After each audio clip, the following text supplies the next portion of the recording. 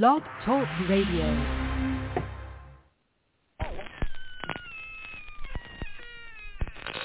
Ladies and gentlemen, boys and ghouls, step right up. Behind this curtain lies a ghastly concoction of delight, horror, fantasy, and terror. Your every wish is our command. Your every whimsical desire brought to life. But I'm warning you, there's always a price. Welcome to the greatest show on earth!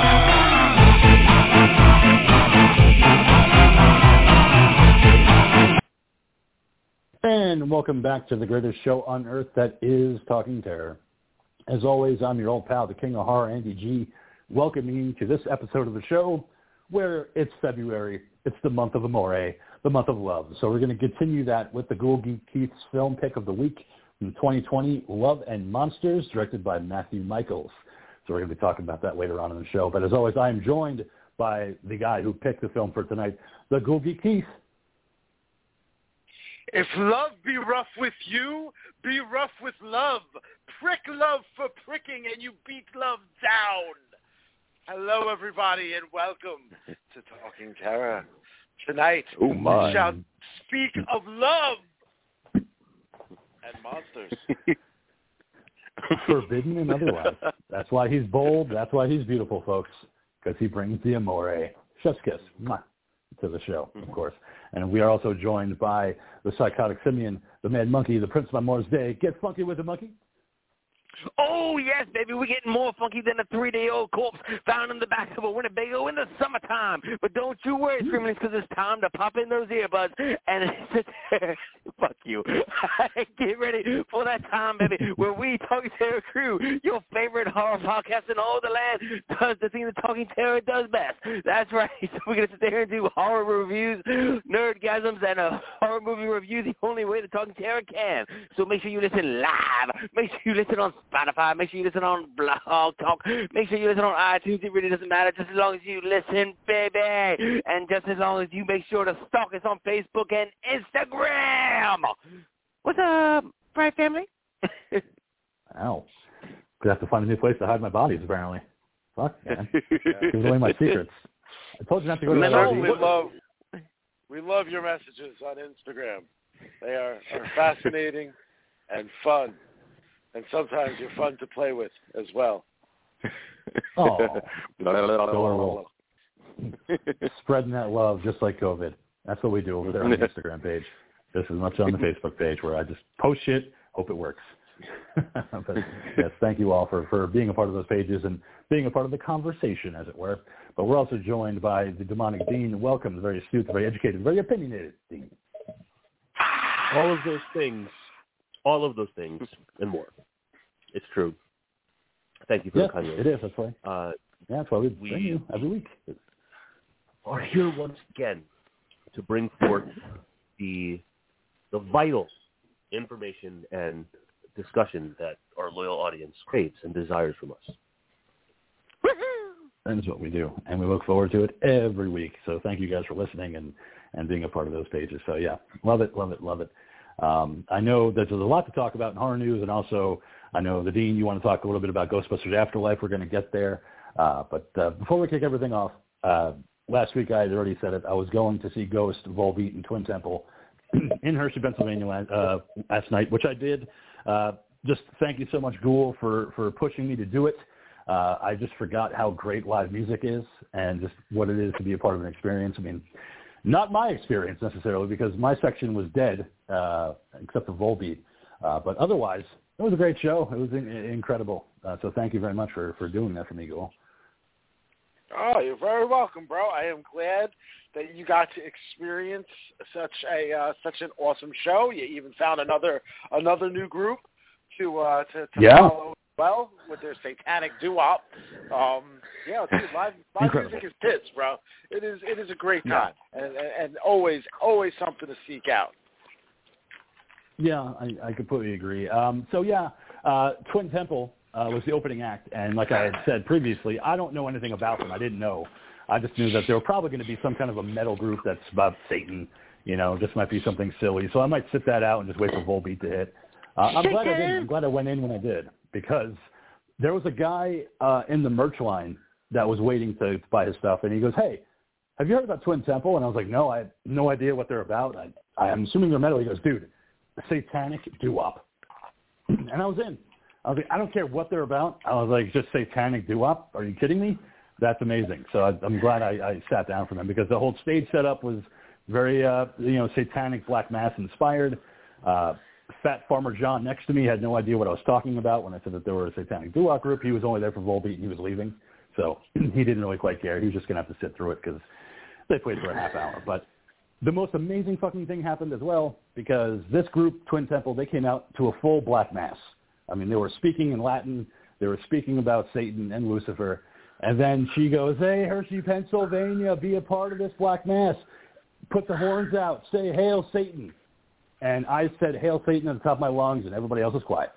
There may have been 5 people in the entire arena. Not just my section, but the entire arena.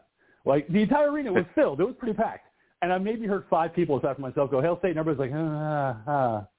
And then she's like, "Yeah, one more time, Hail Satan." I was like, "Hail Satan." And they're like, yeah. Like, I was like, okay. That is quite a feeling. That is absolutely quite a feeling. It's like when I went to the Evanescence concert and the one opening band, the guy, I don't even remember what the fuck they were, man, but they were like these younger dudes. This guy's like gyrating all over the stage and shit like that.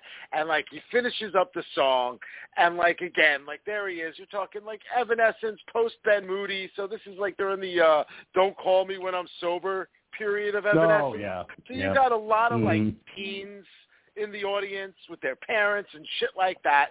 And this fucking guy just straight up goes, "Well, that song was about fucking, and this song is about cocaine."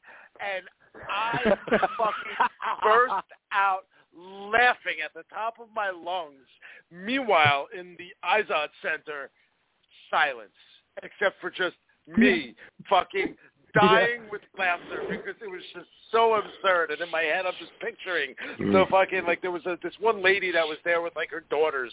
And I just picture it in my head, the look on her fucking face and the look on her kid's face because they were so vanilla looking that, like, that must have hit them like a fucking ton of bricks, man. No. Yeah, totally. But yeah, dude, before the show, I actually checked out a couple songs of Twin Temple, man, and yeah, they're a good, solid, doo-wop kind of sound, man. Just very, very, very, very, very classy, and they just, like nightclub, loungy kind of sounds, and 60s, just throwing, Satan overtones over it, man. It's awesome.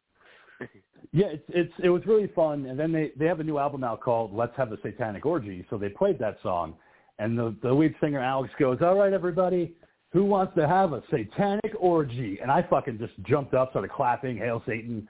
Everybody else around me was like, "No, I don't like this." Arms folded, just staring. And she goes, "Even if you didn't make any noise, you're fucking lying to yourselves. Let's have a satanic orgy." And I was like, yeah. I was like, "You're all lying to yourselves, you fucking straight white people." But yeah, it was one of those sections that was weird because Volbeat came on, and I guess that's what everybody was there for, so they're fucking jumping up and down, they're dancing. I'm half asleep just because I don't like Volbeat very much, and they didn't really impress me live. But then Ghost comes out with their whole set. They have pyro, they have confetti, they have glitter, all this stuff. And there's this one song that they just released called "Die, Mommy Dearest." And Papa Emeritus IV goes, "All right, you motherfuckers." He's like, "It's okay if I call you motherfuckers because everybody has a mom, and you might be fucking a mom. So I'm proud of you guys. Fuck mothers. Everybody go fuck a mother tonight." And everybody's like, "I don't like this very much." And he's like, "Whatever." So they played the song, and then he stopped, and he's like, "How the fuck are you?" He goes, "Oh, I'm sorry, there's children here." But he goes, "No, fuck you guys because you brought kids. So I'm going to curse as much as I want. Motherfucker." You brought kids to a ghost show. Come on, motherfuckers. So they do all their hits. The arena's updating out because Volbeat ended. So they do their grand finale, and he's like, "All right, this is it. We're done. Thank you, Hershey, very much." He goes, "All right, now everybody go home and fuck each other. Just go to the parking lot, meet up, and go fuck. I don't care where. Just start fucking." And he's like, "Okay, see you guys." And he goes, "Okay, no, I was wrong. We got one more." They go into Square Hammer. Then that time, he's completely done. Glitter bombs everywhere, confetti everywhere, fires going up. And he's like, all right, I'm serious now. Start fucking. I don't care if you do it here. I don't care if you do it in the parking lot. Go fuck off. Everybody fuck off and go fuck each other. And I was like, oh, man, I was dying in my seat. The couple next to me were like, I think that means we can go now. King, I was like, oh. Yeah. Did you follow his request? I jerked off a lot, if that's what you mean. I mean, I didn't have anybody there to fuck, so I just went back to my hotel room, listened to Twin Temple, and jacked off. Fucked himself. That's right. I technically did fuck. It was just myself. I thought you were going to say you jerked off right there, and then you threw it in the face of the people that were just all vanilla next to you. Oh, I should have.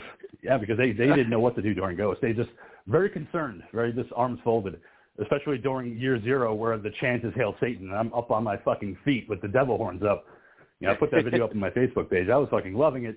They're just sitting there like, oh, my God.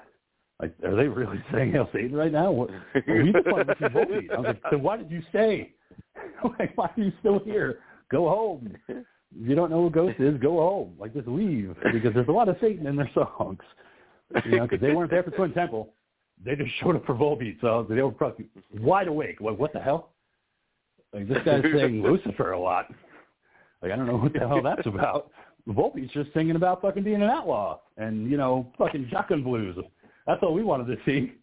We didn't want to see this guy talk about the Dark Lord. It's just so fucking amazing. And, yeah, then I left my hotel room like a crime scene the morning after. Because, hey, I didn't have anybody to fuck, so I had to fuck myself. So it looks like a Jackson Pollock painting there, I'm sure. Put a black light there. Oh, shit. Did you at least do it on the spare bed? Because I know you had 2 beds in your room. Did you at least do your business on the one and then sleep on the other? Oh, no, the one bed I didn't use, that was the fuck bed. That's the one where I just got fully just naked and just started just going down, going, Hail Satan! This one's for you, big guy. There you go. So, and then you didn't sleep in your own filth, which is good. No, I mean, I just switched over. Whatever. I showered off. I looked myself in the mirror, and I said, you did it. Yeah, no, I can't sleep in a cum bed. Had a few beers, spent $50 on pay-per-view adult films. He was like, "Oh, I feel like I'm 13 again. Watch this Skinamax." Yeah, no, I mean they had quite a list to choose from. So hey, listen, I got to choose a couple, pay for a couple, and then I just turned that room into a fucking crime scene. I was happy with myself. I was like, Satan would be happy with this. I was like, I'm sure Papa noticed someone out there smiling. Yes, you fucked yourself. Like, you did what I asked you to do. I did, Papa. Are you proud of me, Papa? And in case you were wondering, the king doesn't shoot off glitter bombs, unlike Ghost. Yeah, no, there was bombs dropped, but they weren't full of glitter. So filled with my children.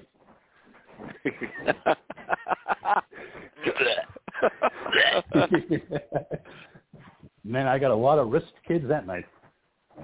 Knuckle bombs. Fucking soaked into the sheets of the fucking Days Inn or wherever the hell you stayed. Yeah, it was a knockoff chain called like Escape Inn or something like that. But no, and your shirt, Ghoul, that I bought was not on the jerk off bed. It was on the couch. Thank God. It wasn't used as a cum rag. Yeah, far away from the splash zone. I made sure to keep it away from there. So I was like, no, it's going to be okay. It's over there in the bag, safe and sound. He's not going to be like, why does it smell like cum? I don't know. That's how they came. I don't know. I bought it, and I was like, oh, is this the cum edition? Oh, this is a nice tourist shirt. It smells like cum. It smells like cum and Punisher body spray. The signature scent of the king. You bring up an interesting statement right there. Because, I mean, okay. I'm now 44 years old. Like, what does cum smell like? I don't think at any point in my life have I ever been like, with it on my fingers, have I put it up to my nose and been like, what's that smell? No. It's definitely not dookie. I'm not a denier. You know what I mean? I've tasted it. Obviously, it's like unfortunately, every now and again, you pop yourself in the face, and it's a fucking drag. Just try not to hit your eye. But it's got that. Or you're going for a round 2, and you accidentally get some. No, what's going for round 2 is always a fucking dribbler, bro. That shit's like, it's like a, it kind of vomits out. I'm saying you start round 2 and you didn't actually get everything cleaned up from round 1. So sometimes you're like, so you're that was me. The problem with that too, though, is it gets sticky. You know what I mean? It's like at first it might work like almost like a lube of sorts, but then it starts to get tacky, and then you're just like, I'm rashing myself up here. I just stop. I'm chafing. Yeah. No, it has no lasting effects, unfortunately. Nothing good. It just dries up. Wonder why my dick is a completely different color than the rest of my skin tone. You're putting it to work, which is good. There's a lot of jobs out there. It needs to be done. Yeah, unfortunately, the lasting effects. That's true. Unfortunately, the lasting effects of cum are just 20 years of child support. No, not for me, sir.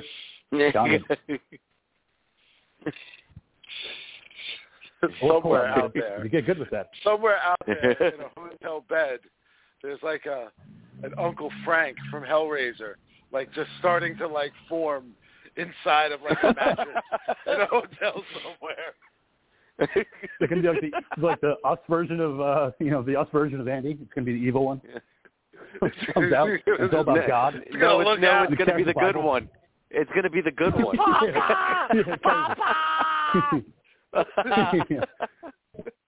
Oh my God! It's going to Sunday service. It's the good Andy. Kill it. What the Hell, Satan! I love Jesus. He fucking votes Republican. Oh shit! No. No, then your big brother. The big brother's gonna be like, "Oh my God, I love my new little brother. We're gonna be besties." The King's Trump supporting mattress cum baby. Ooh. Yes, absolutely. Yeah, that's a horror movie all in itself. It's a real life horror movie. Like, no, mattress baby, don't vote for Trump again. We made that mistake the first time. Making cum great again. Oh, and I just got a job as a preacher at the local church. No! The one place I told you not to go. The one profession. The one thing I told you not to do. Well, you denied me for 18 years. I'm sorry, you're a cum baby. I didn't know what I was supposed to do. You don't even have a mother. You just have a fist for a father and mother. See? That's the problem about being a single parent, man. You didn't know about keeping your baby off the cross. Well, I didn't know. I didn't conceive it with another person. It was just my fist. My fist is a generous lover. I can't help it.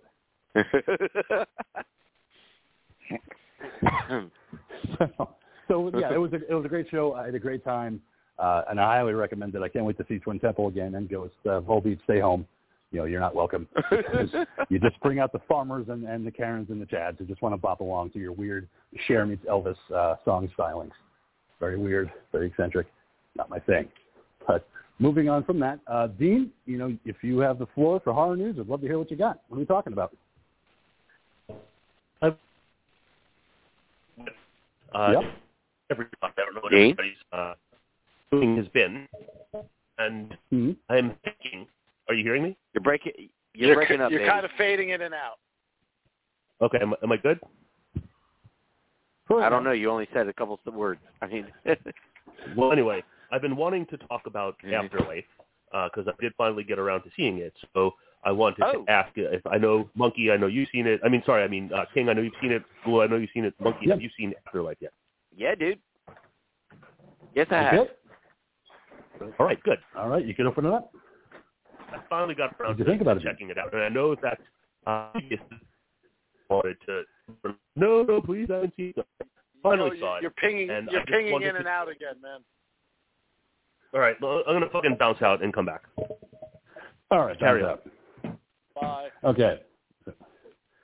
Well, all right. So thank God. Now we don't have to talk about Afterlife. No, I'm just kidding. Finally, okay. No one all right. talk about So did anybody check out last week's episode of Wrestling?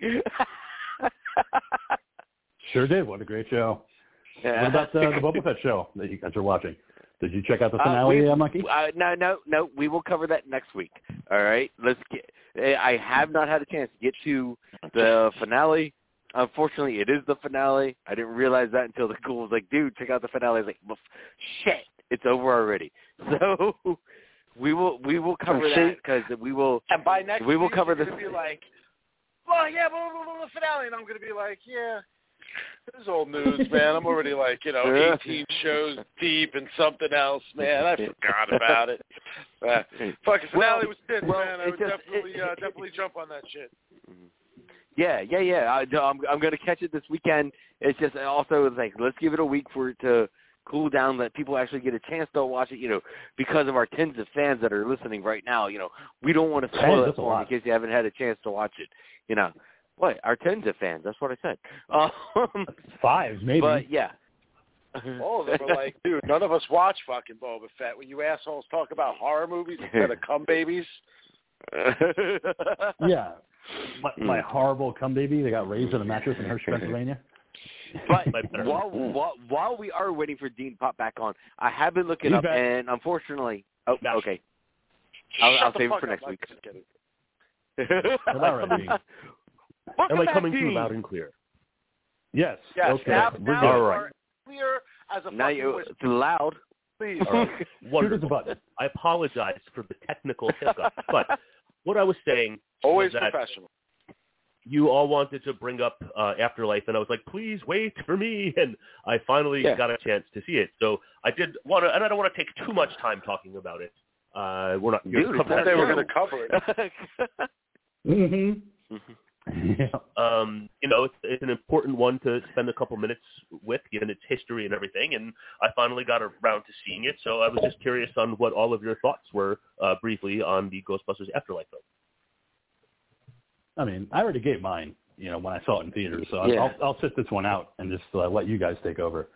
Yeah, again, it was one of those movies where it's like it was hitting the right spots, and I think this movie could have just been a great movie if they had just gone the route of a different final villain.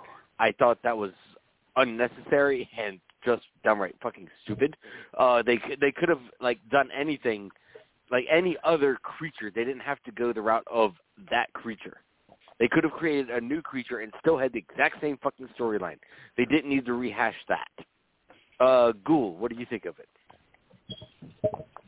I enjoyed Afterlife. I liked all the callbacks that it had in there. It had a couple of moments where there were some tear-jerking shit going on right there. I do feel like the script was a little underserved, specifically towards the adults in the film. I think that they were very, very poorly written, or whatever was written for them was completely left on the cutting room floor, so that everything could try to be about the kids. The problem with that is as an adult watching the film, the kids were just not. I mean, were they entertaining? Yeah, but they were just not doing it completely for me. I wasn't watching this thinking to myself, man, these kids are as interesting as Stranger Things kids. It was more like, yeah, I mean, okay, these kids are doing this thing. Oh, that's I know that it was one of the Stranger Things kids. I'm just saying they were not written as interestingly as the Stranger Things kids were, or written as the fucking Cobra Kai kids are. They really shortchanged the adults, which I would have enjoyed a little bit more of a storyline of. The daughter could have been played by somebody else. She was completely pretty much useless throughout the entire film anyway, but there's a couple things. I know me and Andy had kicked around on that they could have done differently there. So like I said, at some point we're going to cover this movie. So when we do that, I can expound upon all these different thoughts and ideas for it. But overall, did I enjoy it? Yes. I found myself smiling by the time it was ending. I own the film, so I'm glad I do. So Dean, what did you think, man? Did you enjoy the ride or what, man? Kind of not really. I look, I liked it, but I was hoping that I was gonna like it more.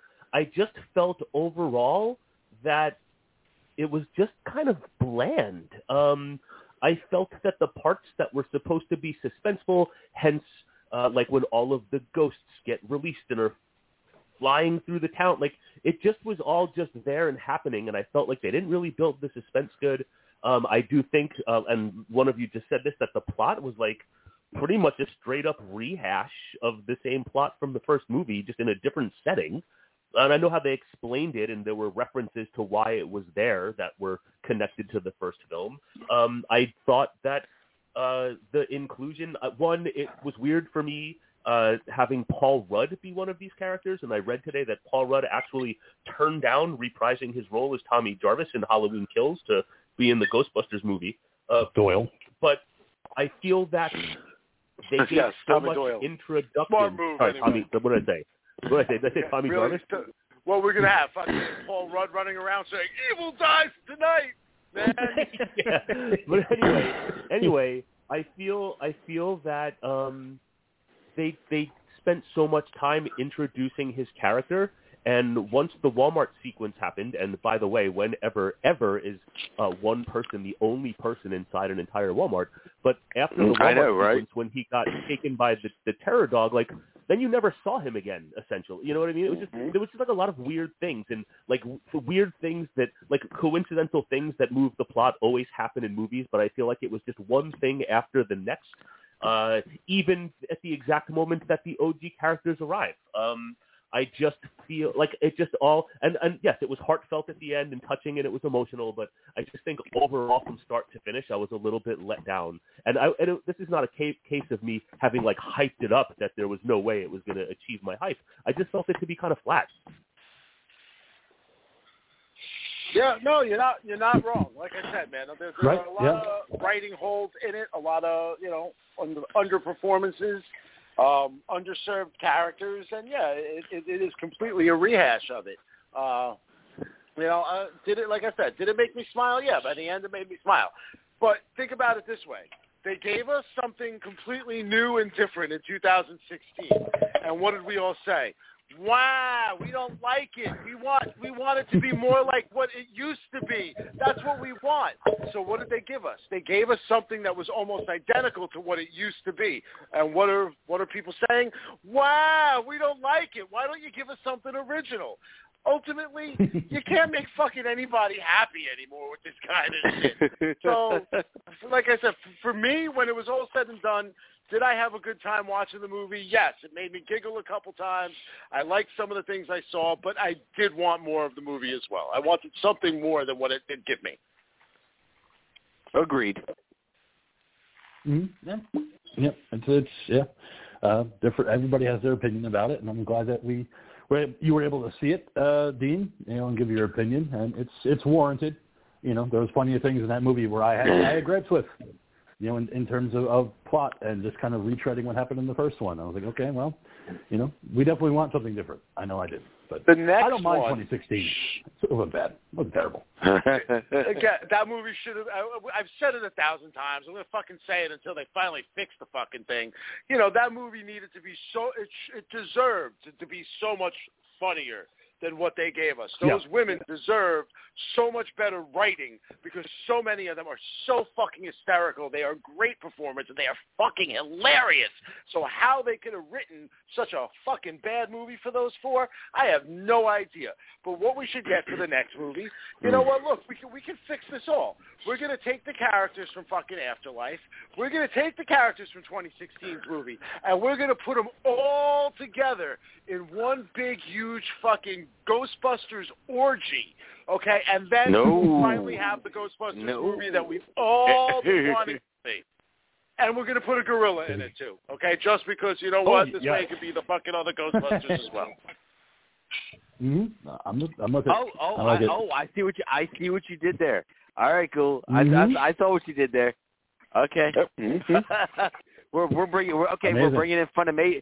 in Funimation as well. I got you.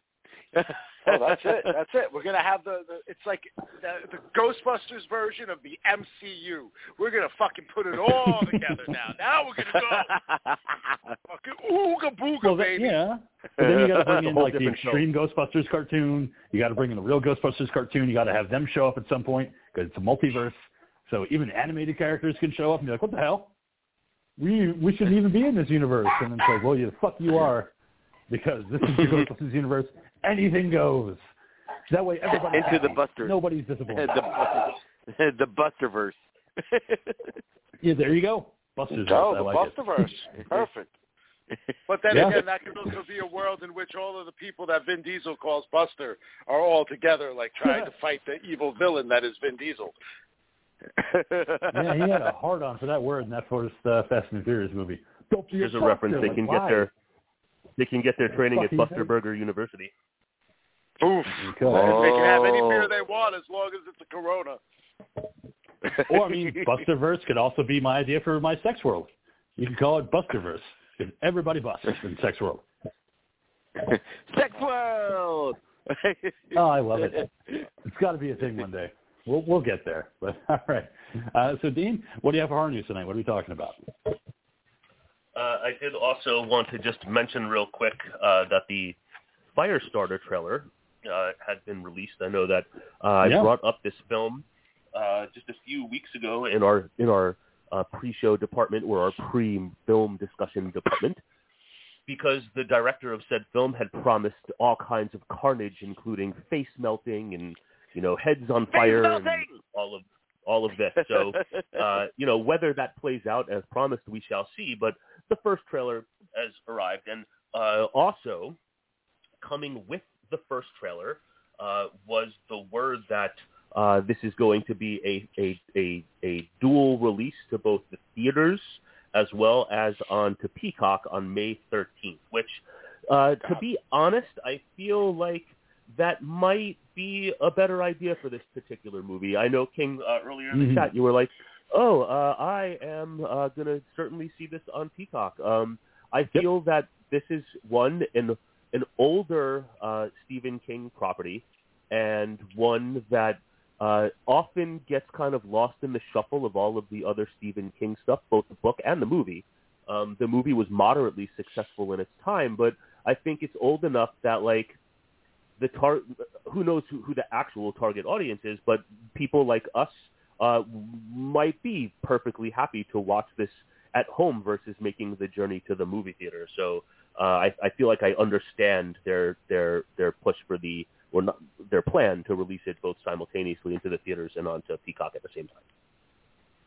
Yeah, because again, people still aren't 100% comfortable going to the theaters. I know me personally, that's why I still haven't gone to go see Spider-Man yet, is because and then the Diva, where, her health conditions, are questionable and she's highly susceptible and shit like that. We just don't feel comfortable going out in public and going to a theater. Plus, I'm a cheap motherfucker as well, Ghoul. Yeah, I know. But still, I just don't feel safe going there. And you haven't stolen it already. And if I have the opportunity to see this on Peacock, which I do pay for, because WWE, then I'm definitely going to check it out here versus going to a theater. Yeah, good point. I mean, I just would rather see it on Peacock because it didn't look good. I saw the trailer, I was like, I just wasn't impressed. I mean, I know that they're not going to show everything in the trailer, so obviously the face melting and all that stuff's going to be saved, but I don't know. I just had literally no reaction to the trailer when I saw it. I was like, oh, all right. Like, could just be a sequel to Firestarter. I don't know. I don't know. I know it's a reboot, and I don't mind Zac Efron, but I don't know. Just didn't really excite me where I was like, fuck yeah, dude. Can't wait for that movie. I'm going to go see it. I was like, Yeah, because even the first movie, though, it's not like it's a huge, huge movie. It's like, it's a really fucking slow burn till you get to all the shit that was actually in the trailers back in the day. Sorry, Ghoul, I didn't mean to cut you off. What were you going to say? No. You were making a great point there, though. Like the original film, it was one of those that I remember seeing as a kid. And as a kid, it was kind of one of those movies that, like, I enjoyed watching it because it had Drew Barrymore in it, and she was a kid like me, and she was in E.T. and all the things that, like, I knew Drew from as a child. But also as a kid watching that movie, it was one of those movies that I did also feel like, it's kind of boring at times until it gets real good and fireballs start fucking flying everywhere because Drew Barrymore's a badass when she finally fucking comes into it all. But, you know, as I got older and, you know, started to see more of, like, you know, more of what's in, you know, in a film, seeing George C. Scott's performance, you know, which was fantastic, and the way he builds the relationship and the give and take between him and Drew Barrymore, you know, which again was just showing how seasoned or how well groomed she was as a child actress to perform the way she did in some of those roles. So I know when they made like the sequel to it, and then they did the remake of it. Like they've tried this before. To, you know, I don't know, like silly-ish little things. I never really got into any of them, but I actually did watch this trailer, and it gave me a little bit of hope. You know what? I know the actress in this. She was in the latest season of American Horror Story. Or at least I know she was in the first half of it. We stopped kind of watching like it was a weird like dual feature type of deal where the first portion of it was these weird vampire things and like this drug that was fucking inspiring people. And she has a major role in that half of it. The second half of it turns into this weird alien invasion thing, which is like played out like a McCarthy era type of fucking black and white shit. It was kind of too out there for me to fucking even, like, I couldn't even enjoy it from, like, a science fiction perspective because it just fucking irritated me for some reason. But, so I know her from that, and you know what? She actually was a fairly strong performer to almost a similar degree of Barrymore, which was interesting. You know, I don't feel that way about a lot of child actors and actresses, and this girl kind of has that quality. And Zac Efron, you know, he's developed into an actual actor. There we go. You and your fucking hard on for a fucking High School Musical. I knew it was coming. Listen. Again, I honestly thought that, you know, if you would have told me when High School Musical came out that any of these kids would have gone on to, like, actually have successful careers, I probably would have laughed and been like, nah, most of them are going to be on Disney Channel movies, which, guess what? Most of them are on Disney Channel movies. You know, Vanessa Hudgens and Zac Efron, you know, both kind of moved their way out of that. But I think Vanessa Hudgens at this point is now in the I'm making like Lifetime movies or making like Hallmark Channel style movies. I saw her in something recently where it was almost like she didn't even look like herself. She's so like gaunt and like I don't know. Everything that I found about her that was like pretty seems to have like kind of like gone away as she like I don't know if it was plastic surgery or what. It might just be that she's older and I just like younger chicks. I have no fucking idea. But Zac Efron, on the other hand, has developed into a decent, at least, actor. You know, like he can be funny when he needs to be funny. He can be dramatic and serious when he needs to be dramatic. You know, I thought he was good as Bundy. He was in the I don't know, whatever fucking that comedy one is. I don't know, Grown Ups or Neighbors. One of the fucking Neighbors. You know what I mean? And he was he was good in that. He was great in Baywatch. You know, like the Baywatch movie. Like I thought, honestly, like I was going to be all about The Rock in that movie, and Efron actually fucking kind of surprised the shit out of me. And I'm like, this motherfucker is actually pretty good.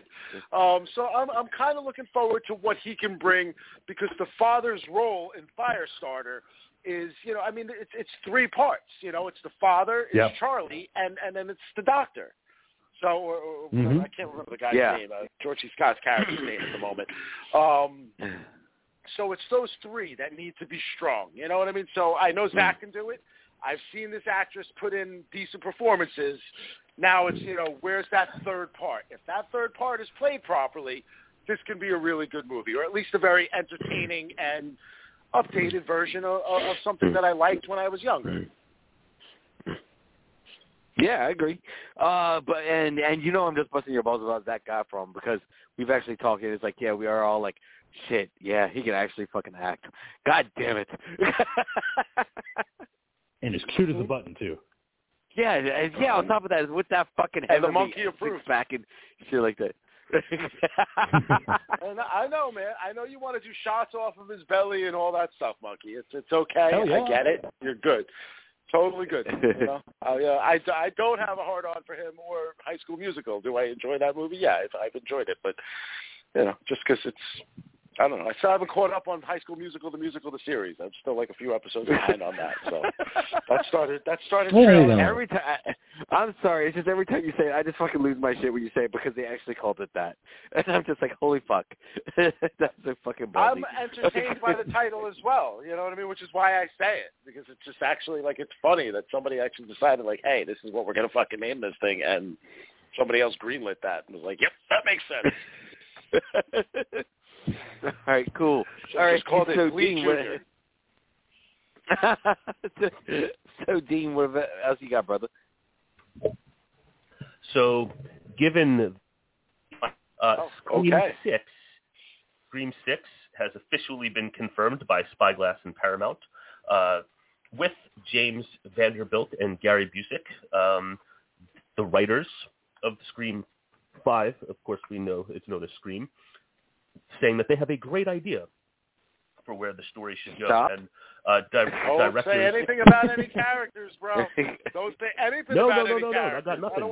I haven't seen it. Nothing. I have nothing specific. And directors... Don't say anything if they mention any character names in that fucking report. Don't say anything, because that tells me something. No, I have nothing. I have none of it. I have none of it. I have none of it. Nothing. Directors Matt Bellini Open and Tyler Gillett said that they would sign on a heartbeat. And right now, given that the Scream film made over $100 million, it has been greenlit with the creative team of both writers and both directors signed on to bring Scream 6 to the screen. So that is the information I have. No character information, nothing else, just that. Righto. Great. Looking forward to seeing what happens and not having Neve Campbell die. So that's going to be fun. See what happens with Scream 6. And Scream 16 God damn eventually. Motherfucker. Oh, man. I see you. I'm going to punch you in the ball. Asshole. Just calling it now. Just saying. Hey, listen. You are a cunt. You are such a fucking cunt. And he does not mean that in the good butcher way. He means that in a bad way. You're a bad, dirty, stinky one. And Courtney Cox is going to be the one to kill her. Well, that'll be Scream 7. Tony Cox? Yeah. Yeah, Courtney Cox is going to kill Neve Campbell's character in Part 7. Oh, Courtney Cox. I thought you said Tony Cox. I was like, the dude from Bad Santa? Really? Yeah. Yeah, he's going to do it. Tony Cox is going to be the killer, Part 6. Just as a little ghost face running around stabbing people. I guess that would be the proper terminology. He'd be the little ghost face. Right? That's not little ghost face. That's not against them. They call themselves little people, so he'd be a little ghost face. You'd be a little ghost face. I mean, that's what it would be. I mean, that's fine. It's not the rocket. Now, is that racist? Would he be considered running around in whiteface in that movie? Oh, that's a good question. Like reverse blackface. These are questions that need to be answered by the writers. We're going to hold them to it once Scream 6 comes out. Scream is a deep franchise with very smart writing. You know, Kevin Williamson, he writes that shit, and it's all about the intelligence and subversion. So we have to tackle race issues with our Scream franchise, as well as gay rights and all of those things too. So it's important. It's not Disney. Issues that, well, no, I mean, but we need these issues raised in our slasher movies. Where else are we going to learn about them, if not for slasher movies? They teach us so much. They teach us how to love and not to hate. That's the ultimate message of those movies. I thought that taught us that jocks were fucking assholes, and that's why they're the first ones to die in the horror movie. Kill equally. That's what it says. If you're going to kill indiscriminately. That's what it should be. Yeah, killers don't see color, and they don't see sexual, genders or anything else like that. They just see death. They don't need to know that you're black or that you're gay or that you're transgender. They just want your blood. So technically, killers are really hard on it. I mean, killers really set the pace. They don't discriminate. You have a heartbeat, and they want it to stop. They don't care what you are. Well, I mean, I don't know. Some serial killers, pick specific targets. So, well, I'm talking about movie stars. I'm not talking about real serial killers. Okay. I'm talking about cool. Michael and Jason and stuff like that. Yeah, they don't give a fuck. Oh, okay. They don't care who you are. No, definitely not. Just no. Unless you bust the rhymes. They won't fuck with you if you bust the rhymes. Well, no, because then you'll just stand there and take a bunch of kung fu cakes, just like you did in the LL we won't kill LL either. Trick or treat, motherfucker. Sharks won't kill him either. You know what I mean? They won't kill LL either. Fucking sharks won't get him. The fucking Michael Myers won't get him. Yeah, I mean, LL Cool J took a bullet to the head in H2O, and he still survived to go on the Redhead's erotic thriller about juicy melons. Survived a smart guy. Fucking kitchen explosion and shark attacks by super fucking intelligent shark creatures. Well, I mean, you know why? Because it has like a shark thing. We learned that in the soundtrack. That's why it couldn't die. Oh shit! That's right. Oh, yeah. Nope. I removed that fucking song and that soundtrack from my fucking database completely, and you just brought it like crashing right back fucking into my head. So fuck you again, man. Thank you so much. Guys, you're welcome. That's what I do. I bring the earworms that you guys forget about, that you block mentally, and I just bring them right back. Like, Return of the Mac. You're welcome, monkey. Fuck you. You can't fuck with Mac Morrison. It's the Mac. The only return that we really wanted. I do have a question for the Dean real quick here, since I know we're completely off the rails. We're off the rails this week, so as you all see, horror has been fucking completely all over the place. It's been 7 days since last we all congregated here at Talking Terror, and I guess we need to know the update for your countdown. Have you played Friday the 13th, the game? Ooh, good question. No, shit. So like I had said, upon downloading the game, I did open the game and take a brief look, but I didn't get into anything with it. But no, since that moment, no, I have not returned to it. So when did you download this thing? 3 weeks ago? 4 now. It's been 1 week since you left me. Sorry. No, I can tell you. It was probably January, maybe December 30th, maybe even New Year's Eve during the day, the 31st, but probably sometime around then. Well, it's been a bit of time. Yeah. It's been over a month. Well, wow. Almost a month and a half, almost. Keep that streak going. Don't stop believing.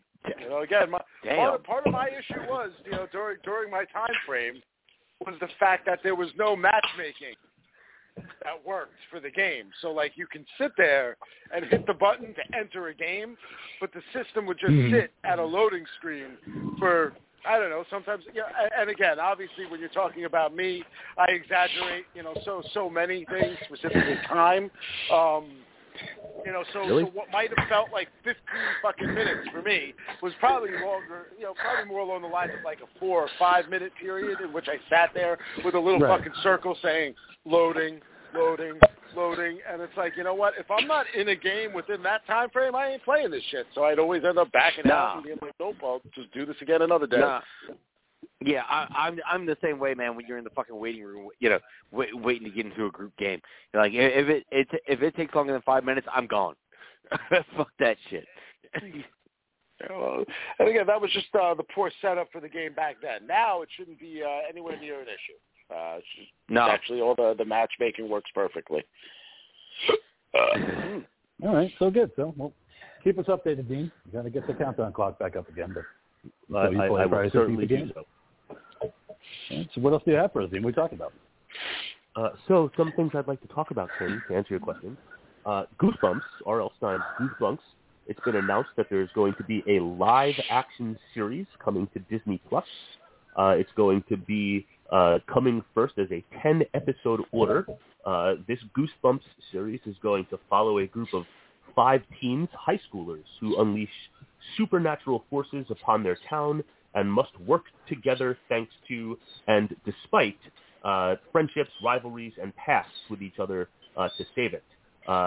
Goosebumps, obviously, aside from the feature films, was previously a series with 74 episodes between 1996 and 1998 that aired on Fox Kids Network back in that time frame. But Goosebumps coming live to Disney Plus sometime later this year. Oh, that's cool. All right, looking forward to that. I don't have Disney Plus, but I'd have to for Goosebumps. I also found that series back in the day. That and Are You Afraid of the Dark, which also had a reboot recently. Kind of fun. Yes, Going back to the well. Yes, it did. All right. So what's next? That's right. All right. There is going to be a modern-day retelling of the strange case of Dr. Jekyll and Mr. Hyde. This one, which has the tentative simple title of Dr. Jekyll, will be starring gender-fluid comedian Eddie Izzard, who will be playing Jekyll in this new adaptation, this modern interpretation, and filming is currently underway in the UK already. So no word on release date or anything, but a new interpretation of Dr. Jekyll and Mr. Hyde. Sounds fun. I'm on board. I like Eddie Izzard. Very cool. Haven't heard from him in a while, so it's good to see him back doing something. Does great stand-up. All right, so next, what do we got? So there was yesterday a very, very, very short teaser trailer released, and like so short it wasn't even worth mentioning, but released for Jordan Peele's next film, Nope. The bulk of the teaser trailer made up of images from his previous films, Get Out and Us, and then at the very end they just one by one showed the faces of the 3 main characters, with Jordan Peele veteran Daniel Kaluuya and Kiki Porter and The Walking Dead's Glenn Stephen Yeun. But this was to let us know that this Sunday, the Super Bowl Sunday, will be a more extensive trailer released for Jordan Peele's film Nope. The release date of the film is July 22nd, and Universal apparently is looking to build this film up as a true horror event. It was shot on Kodak film with some in 65mm IMAX format, so it sounds like no expense spared, and starting the promotion, the main promotion, this Sunday at the Super Bowl. Nope. All right. Or the sequel. Nah. But, yeah, stay tuned. Super Bowl Sunday. Guess I'll have to watch it just so I can see that trailer. Zombie Love so what do we, Studios founder. Here we go. Zombie Love Studios founder Rodney Barnes is teaming up with Snoop Dogg for a horror anthology comic book series called Tales from the Crypt. An anthology already that is riffing on Creepshow artwork in the tradition of old EC comics, but this anthology will be bringing urban-themed horror stories with introductions by Snoop Dogg, with the stories written by Rodney Barnes. You can expect to see issues of this start to get released sometime in the fall after Rodney Barnes' Blackula graphic novel, which gets a release in September. Wow, very cool. I'm going to board up and check that out. Yeah, Snoop Dogg's pretty good in the world of horror. He's had a couple of hits. So looking forward to seeing Tales from the Crypt. Yeah, I know. Soul Plane was terrifying. Yeah, Tales from the Hood, Bones, now this. I mean, yeah, obviously he likes horror. Tales from the Crypt. All right. So what else we got? Finally, I think this is finally. Let me check my. Nope, I have two more items. First, right. I want to talk about since you brought up the Texas Chainsaw trailer in our discussion before. Yes. It seems that where did I put my note? I apologize for this quick delay. Yes. Fright Rags. And King, if I'm not correct, you are a big fan of the people over at Fright Rags. They 20 shirts and counting. They are betting that Texas Chainsaw Massacre fans are wanting to show their appreciation for their film on the close. So they are now taking orders for shirts and hoodies based on the upcoming 2022 Texas Chainsaw Massacre featuring artwork representing this upcoming film. So you can head over to the Fright Rags website and search up the Texas Chainsaw Massacre collection, and you'll be able to get a look at some of the Fright Rags designs, which do feature, I know the King was very vocal about his displeasure with the Leatherface mask.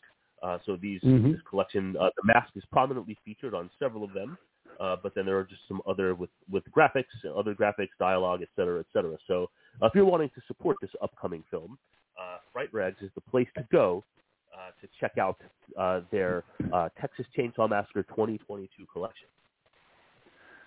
Yeah, interesting shirts, interesting designs.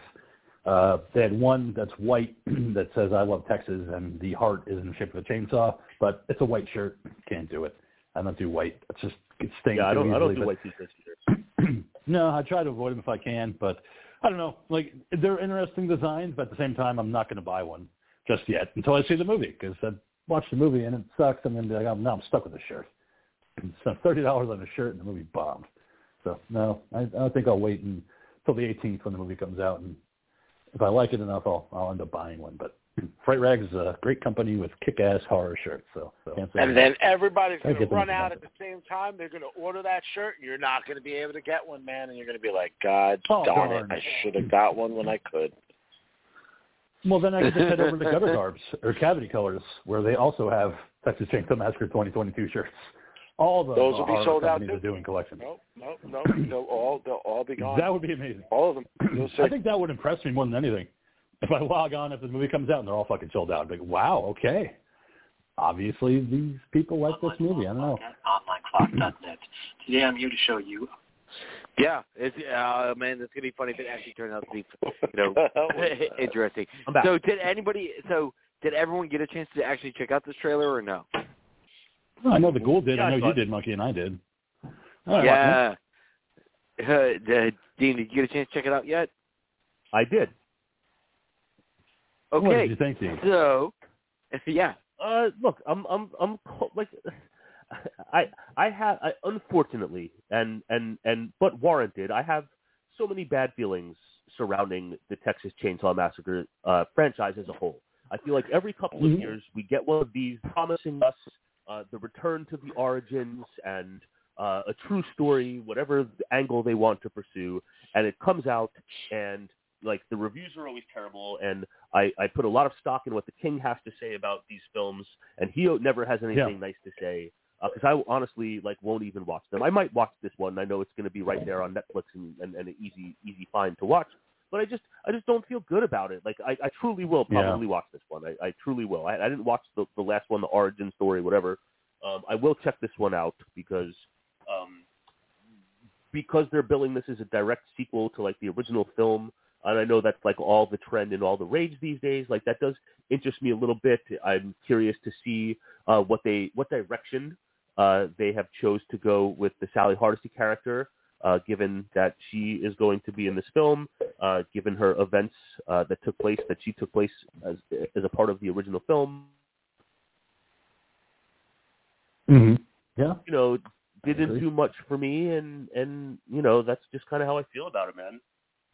I wish I didn't feel so negative about this series, but aside from like the first film, which is a true fucking groundbreaking masterpiece, and like some comedic shit with the second film, like everything else I think has been garbage, and it's such a shame that like we can debate the true filmmaking quality of all of the Friday the 13th sequels and all of the Nightmare sequels and all of the Halloween sequels, because there are things negatively about, but I just feel like the Texas Chainsaw Massacre stuff has just always been on like a whole nother level of terrible with everything after the fact. So I just don't have a Well, I think part of the problem with Texas Chainsaw sequels, like, okay, you take the Halloween movies and look at all the sequels in the franchise, right?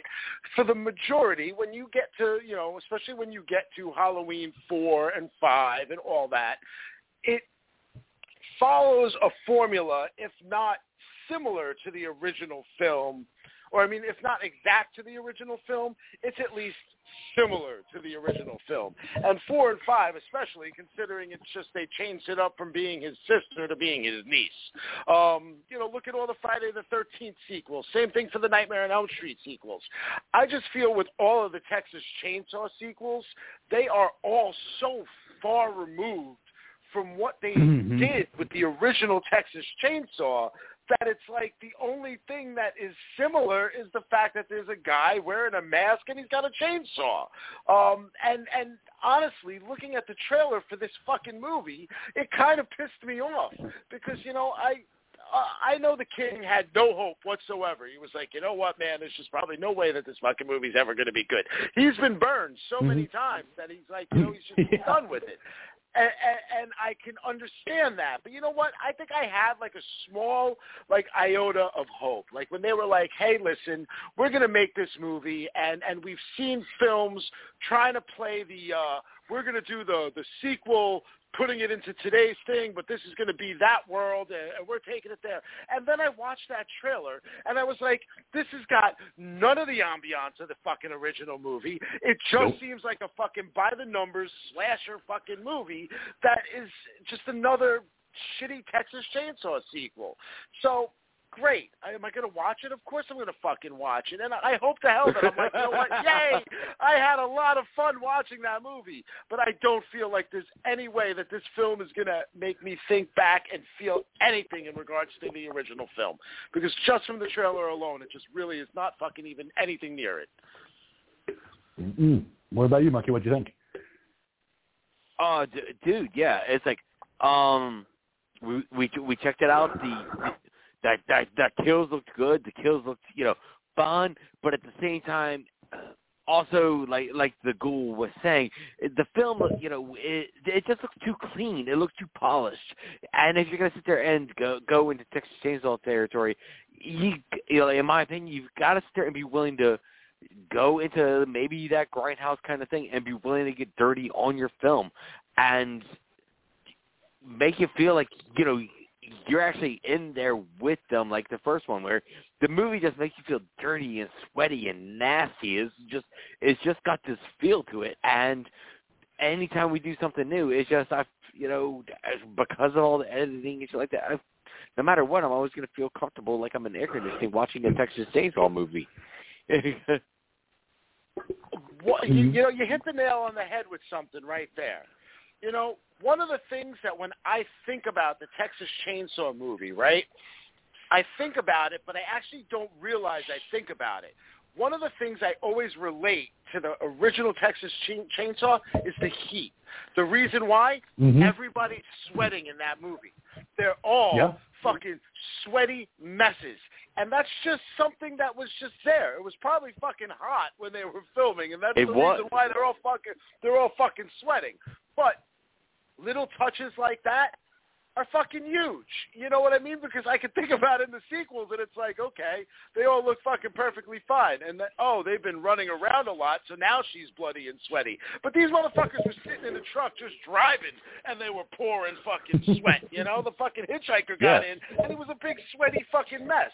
Like, you felt visceral. It felt like, you know what, here we are, and this is that world, that we've never gotten back to that world. Like, driving through desolate Texas in the heat of summer in a vehicle with a bunch of people that probably had no air conditioning. Yeah, man, it was just so very real and dirty and grimy, and that's one of the, and we're not here to get in a whole discussion about this, but one of the things that made it so great is that they were able to create this whole reign of this whole terror within this film, without barely showing a drop of blood, And that's something that people often don't forget, like horror fans that haven't seen it, or people that are not horror fans that have never seen it, but just think, I remember watching a special with a producer, an interview with a producer who was working on one of the other films that came out over the last, 10 or 15 years. And he was like, oh, we're looking to,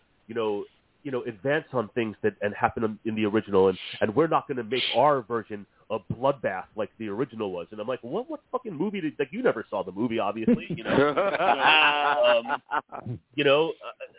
so that's where all that comes from, because it was like on site, on set, and gross and disgusting and sweaty and hot and all of those things. And being that Texas Chainsaw Massacre is part of the discussion, I do want to say that sometime in the near future, I actually am going to be in Austin, Texas, and where I'm going to be in Austin, Texas is only about, maybe an hour's drive to the gas station, and I think that I'm gonna get up early one morning and just drive out and take some pictures and dude, whatnot. You gotta go. I just said. Hour drive, man. That's just going to work in Jersey. That's no big deal. Yeah. Yep. Hopefully you go and have a good time. But yeah, so don't want to bow this down with Texas Chainsaw Talk, and I definitely don't really have much of an opinion. I mean, I've said my piece on it, and I could go on forever about it. And that's also, but the bloodbath thing, Toby was trying to make it a PG-rated movie, so he wanted to take out as much of the blood as he could, but just couldn't make it happen because back then PG-13 didn't exist. PG-13 didn't come out until 1984, so. It was either PG or X or possibly an R. Just depends on how much you have in there. So he was aiming for PG, but he got the R. But anyway, I just, I'll have more to say once the movie comes out. And yes, I'm going to watch it too because, I can't quit you, Leatherface. I can't. No matter how bad the movies are, I can't quit you, brother. I can't quit you, Bubba. I always have my faith that you're going to be in a good one. So I'm kind of hoping, that it is, even though the trailer just looked like Halloween 2018 meets Ghostbusters Afterlife meets a Texas Chainsaw movie. So, let's see. All these three things combined. So one of us just needs to fucking win the lottery so we can actually open up Talking Terror Studios where we actually make the horror movies that we want to make. And Ghoul, you're fucking writing them all. All right? But, it's honestly, it's like the visions that we have for shit. It's like, if we just had the cash to sit there and fix horror, we could fucking do it. Oh, we definitely could, and that's coming one day. But let's get a palate cleanser in because we're in the 10 o'clock hour. Ghoul, this is your film pick of the week. We're in the 7 o'clock from 2020. Oh well, for you, we on the East Coast are in 10 o'clock.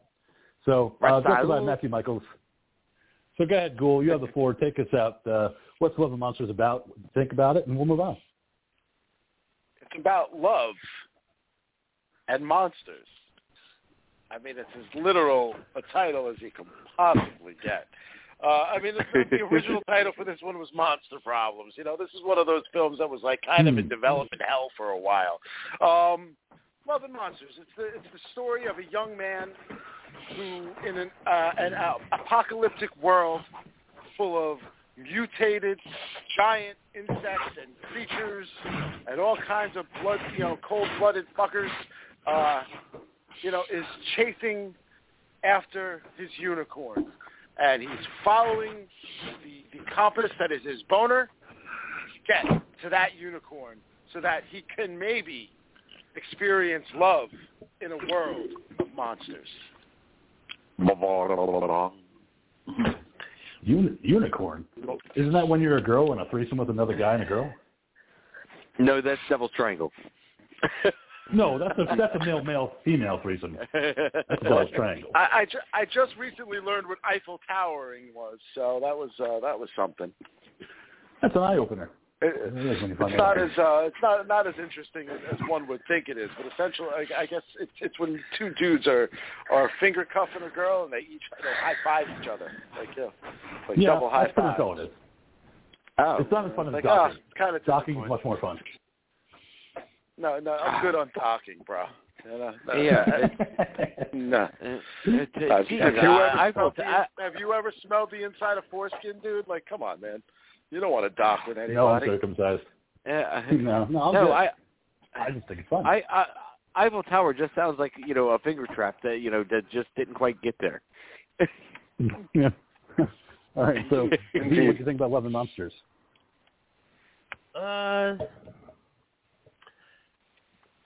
I liked it well enough. This reminded me, and I should have looked a little earlier, and I didn't, and I can maybe try to like pull it up and find it. This reminds me of another, but not a film, a series that was on Netflix about a kid. It was about a high school kid who had like survived an apocalypse, like maybe it was a zombie apocalypse, and now it was like only high school age kids had survived and were in these different gangs and factions through the community as he tried to make his way to find his girlfriend or the girl that he had a crush on or something. And I can't remember what it was called. I didn't watch the whole thing. Told you. That's one, Daybreak. That's what it was called. Yes, very good call there. Very similar. I thought the same thing. So I felt like the vibe was similar, the narration, and I did like that, and I unfortunately did not see all of Daybreak, but I did watch a bunch of the episodes, and maybe should revisit it. But anyway, I did kind of like it. I didn't love it, but I thought it was like it was fun. I guess that's the word. Like I found it to be kind of like mindless fun and an entertaining twist on like a story that we've seen before, but different with all these cool and unique monsters that were sprinkled throughout. It's always fun seeing Michael Rooker pop up, who basically was playing like a softer version of Merle Dixon. I thought it was a nice touch that he had the katana sword and a hat that was similar, not totally identical, but similar to like to Rick Grimes' hat. And I was looking if there were any other, like I didn't know if that was like a purposeful choice or not, but I was like, do they have any other stuff on him like that might indicate like Walking Dead in any way? But really that's kind of it. I thought it was entertaining, not great. I feel really bad for it because this is one of those films that got killed by COVID. I was reading before that this was made with a $30 million budget and only took in like $1 million at the box office. Like that made me kind of feel sad. All right. Lucky, what do you think about 11 Months? Well, before I get into it, we didn't actually give the ghoul a chance to actually say what he thought about the movie. I thought he did. Is there a particular order? No, I didn't think we had any order with it or anything. But no, I thought, I don't know. I thought similar to you, Dean. I was thinking Daybreak. I did feel like it had that familiar vibe to it. I don't know. I found it to be a tame but still fun kind of adventure. The actor wasn't horrible. I've seen him in the Maze Runner movies. Like you also said, Michael Rooker's always fun when you get him. Could I have used more of him? Of course, because the fucking guy, just makes everything fun. I think the plot line ran fairly predictable. I'll be honest, the thing that surprised me is that this actually had a PG-13 rating. This really could have been a PG movie. This is like one of those films that works as like an entry-level horror film for a kid. Yeah, it does. Yeah, that's a good way to put it. I hadn't considered that, but that's a great point. And I did just want to say with the characters too, the main character a little bit, and I'm going to bring this up because Ghoul, you just recently dove back into the VOT universe, but the main character, personality-wise, and not looks completely, but maybe like a little tiny bit, like reminded me a little bit of Huey from The Boys. But anyway, carry on. That little cunt. Wishy-washy and bug-struck, So yeah, he's a cunt. All right, cool. Yeah, all right. And then, piggybacking on what everyone else said, this is nothing original, but it was very, very, very fun. You sit there and took this storyline, which is pretty much Zombieland, all right, and then you sit there and add. I really enjoyed the monster manual that was being created throughout the movie. So then you also threw in hints of digging up the marrow in there, and you put those together, and you get this fun little almost video game / anime kind of style movie, along the veins of almost Monster Hunter, but not set in a fantasy world, but modern day. And yeah, it was just a fun movie with I could have used more Mary Poppins just like everybody else. Yeah, and the monster effects were just I fucking loved them. I loved the world that they built, and it was just a really, really fun movie. Thanks for the pick, Ghoul. No problem, man. What about you, King? How'd you feel about it? I mean, these movies really aren't my thing. You know, I tend to stay away from fantasy monster-style movies. You know, I drift more towards zombies and slashers. But this movie wasn't bad. It wasn't terrible. I could have used a lot less narration from Joel, just because I get it. You know, he's kind of like the smirking kind of like, hey, you know, I'm a little bit of a slacker, if you know what I mean. You know, I make a mean minestrone, haha, and I'm like a little too much of that, you know. But I do like his journey into becoming who he is, which is not so much of a freezer and more of a guy that's not going to be afraid to battle a monster. But of course, I'm watching this movie and I'm going through it, and what happens? A fucking dog shows up, and I'm like, great, thanks, cool, because this fucking guy's not going to make it through the movie. I was like, and I'm going to be fucking devastated because the dog's going to get ripped apart at some point, and I'm going to be crying, and I'm not going to like it. And the dog's adorable, and I was like, of course, it's fun, and, you know, it's adorable. Boy is great, but yeah, I'm just waiting for it the entire movie. I'm like, when's it going to happen? When's it going to happen? So I could prepare myself, and luckily it didn't as we get into it. But yeah, I was like, great, a movie with a dog, and it's a horror movie. So yay, King's going to have a great time. Dude, I totally thought the same thing. As soon as Boy showed up, I was like, yep. Let's not get attached to Boy. It was my worry as well that was going to happen. There was going to be that sacrifice sequence in which, you know, Boy comes in to rescue, you know, Joel as he's, you know, just about to finally get nailed, and that'll be, you know, the last thing that finally snaps it for Joel, and now he knows from here on out he has to be a monster killer. Yeah, something like that too. Yeah, and instead they went a different route, but I like. The whole premise of it was kind of interesting to me, that they have this huge asteroid, Agatha 616, and that the government's like, well, let's just fucking blow it apart with missiles, and nothing's going to happen after that. We're all going to be fine. We're going to celebrate. Parties all around. But what happens? All the cold-blooded creatures that we have in this world end up getting huge kaiju powers, and they become massive, and they start killing people. But even goldfish, you know, become fucking monstrous and kill people, you know, according to Joel, one of his friends died that way. We find out that 95%. Yep. Go ahead.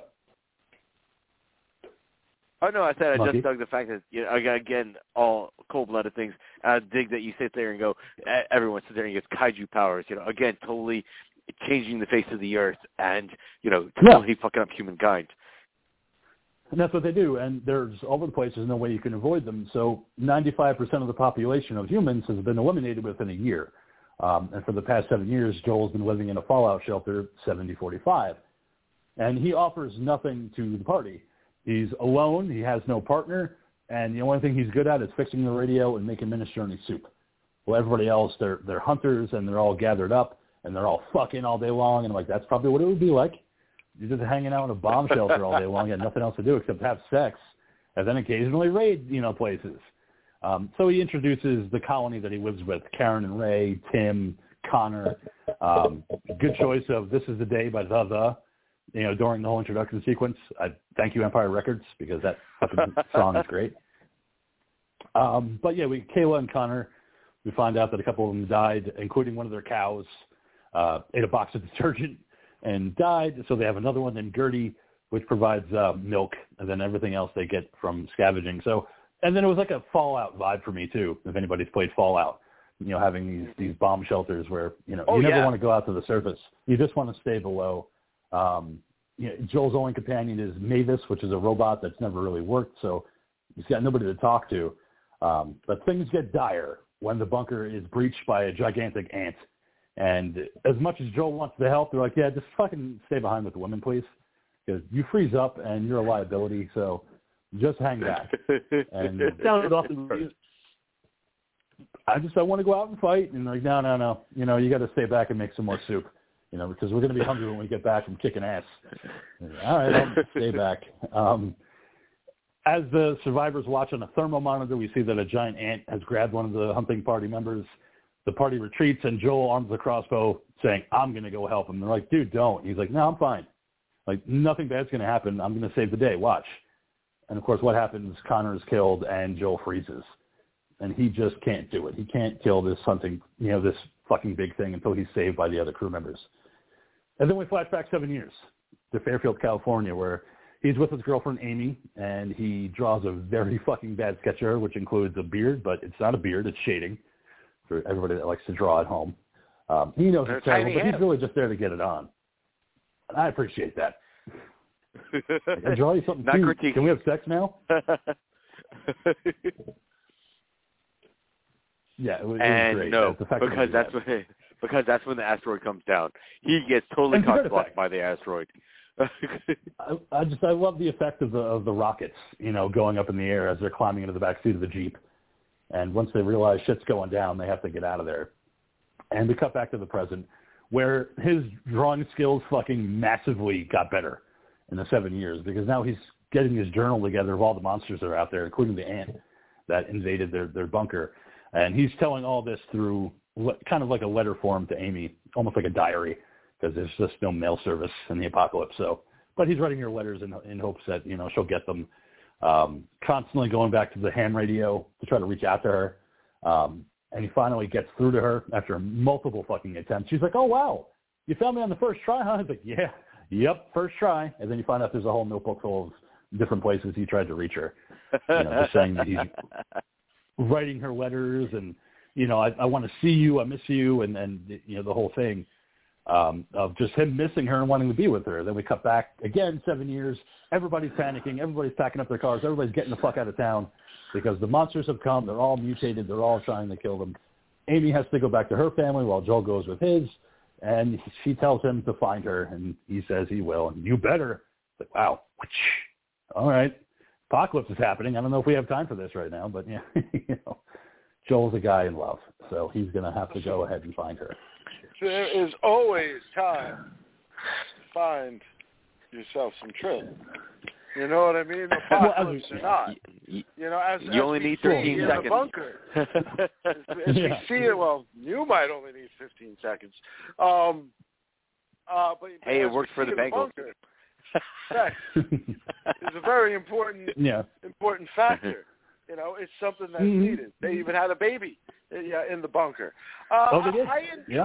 I enjoyed the world as it got presented to us. I also, I typically like movies told in a linear fashion. I did actually enjoy the fact that we bounced back and forth in this one. It kind of gave a little bit of a more fun adventure, I think, as we got to see a little bit of Joel as the person that he was versus the Joel who is still kind of that person, and it just helps us see his growth throughout the progress of the film itself. Oh, of course, and the landscapes that we see along the way are great. The creatures that we meet soon are great.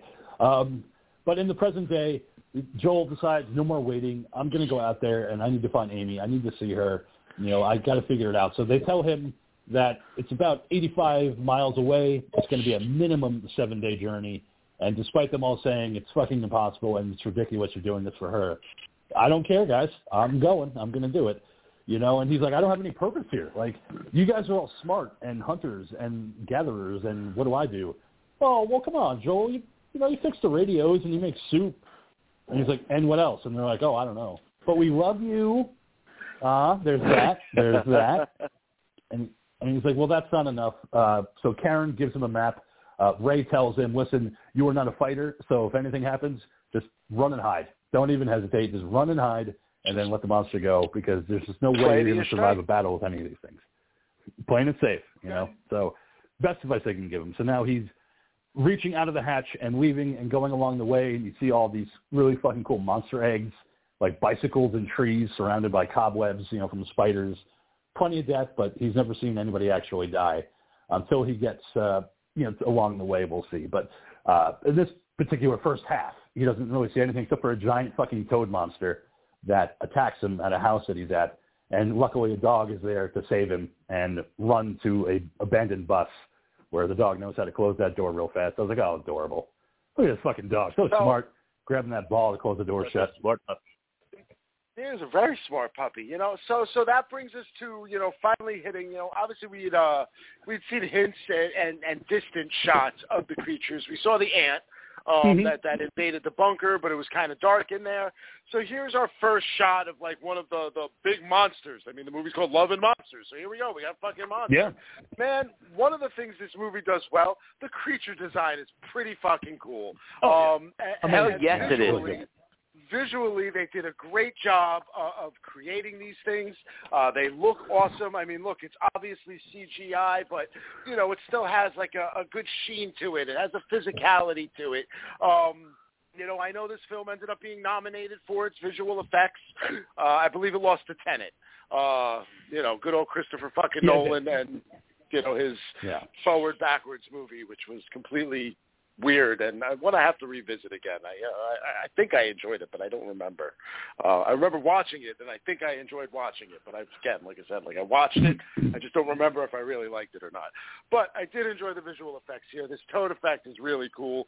You know, the fact that he's got eyes in his antennae, and then he's got eyes on his head too, and he's fucking bumping out of the damn thing, and he's big fucking meaty, massive fucking mess of a toad. Big long tongue, all kinds of crazy shit. Yeah, that tongue was so cool when it shot out to try to get Joel. But the next day, Joel decides, well, the next part of my journey continues. I have to leave, so he's going to leave Boy behind, and that's going to be it. But Boy wants to join him. You know, Boy doesn't want to be left alone because his owner is no longer with him. All he has of his owner is a red dress that was left behind, and that's the one thing that Boy wants to bring with him. If he's going on this journey, he'll protect you, but he has to get that red dress in his back. So he can have that to remind him of his owner.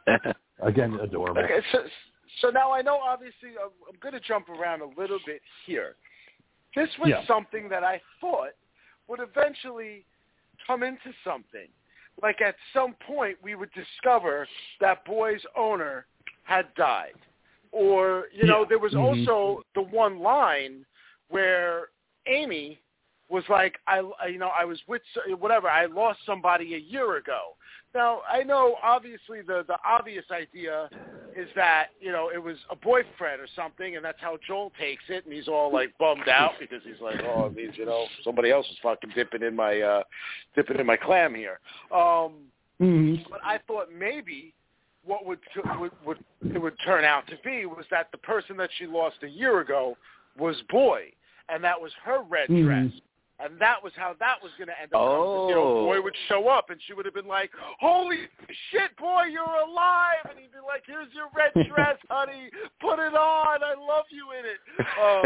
But no, we unfortunately never get anything from that. All we know of Boy is that he had an owner, and she had a red dress, and we never ever find anything out about any of that. Maybe that was something they planned for a sequel. I don't know. I know there were talks that they were going to make a second film, but I don't think it is. I think it's like in the wind right now, especially because of the box office on it. Yeah, and the poor performance, I think you could probably write that off. Yeah, I would assume so. You know what? They released it in October of 2020 during the middle of a pandemic. And, you know, the one thing that I did notice, like, while watching this movie, I don't remember any advertisements for this. I just remember this popping up on my Xbox, you know, and seeing it, you know, in the list. I think I ended up getting it, like, on sale. It was, like, for $4.99 or whatever it was. But I thought it looked kind of cool. I liked the premise of it. I don't even think I watched the trailer. I think I just, like, said, you know what, fuck it, I'm going to buy it.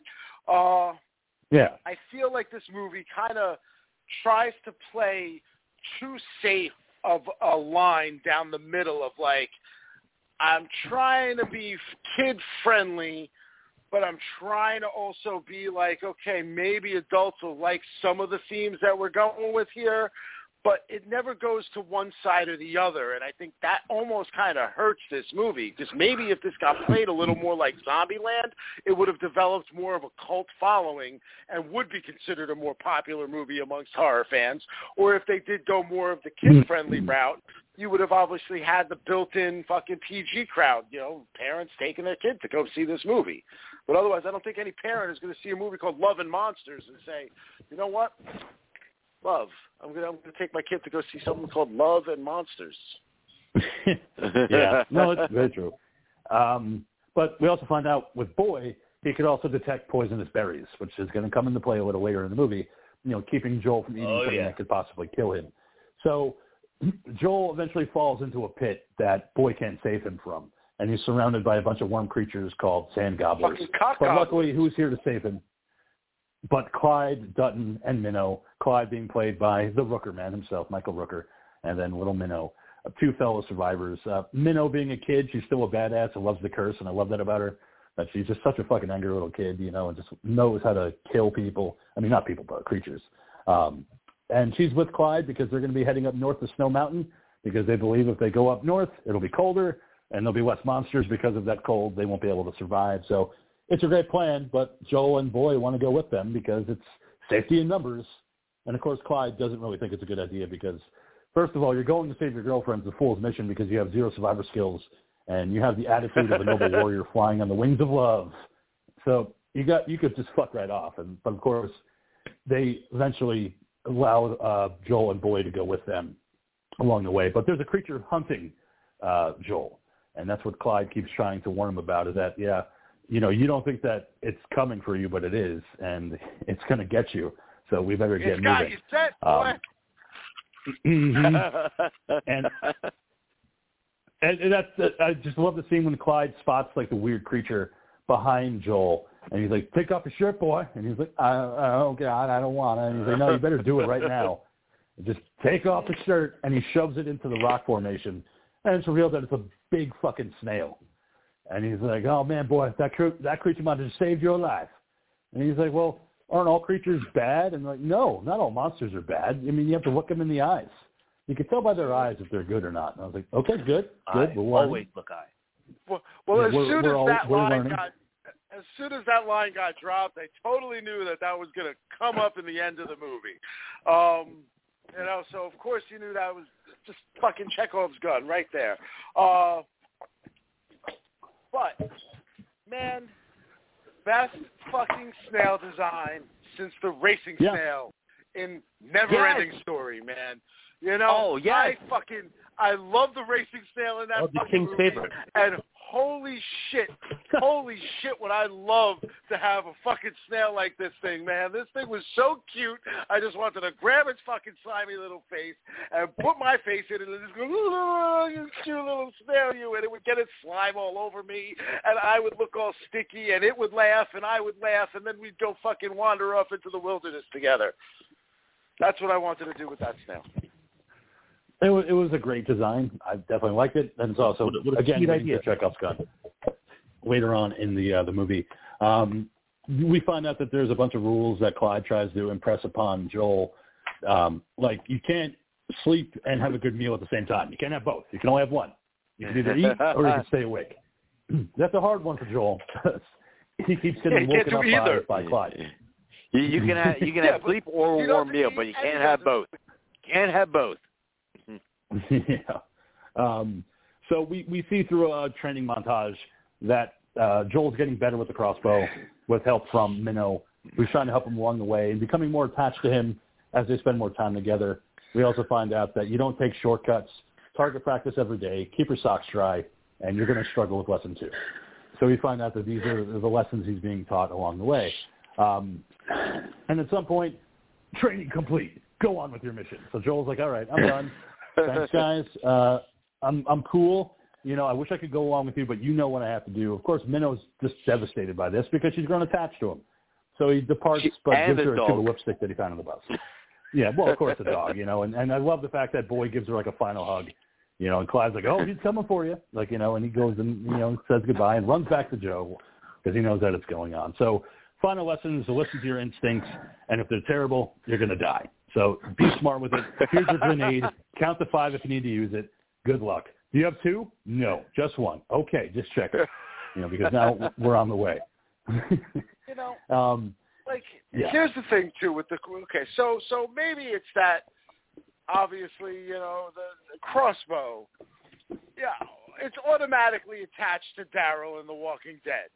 You know what I mean? I think crossbow, it's the iconic fucking thing for that character. It's his weapon. Never-ending supply of arrows. With a never-ending supply of arrows. Obviously, it's because he pulls them out of everything, dude.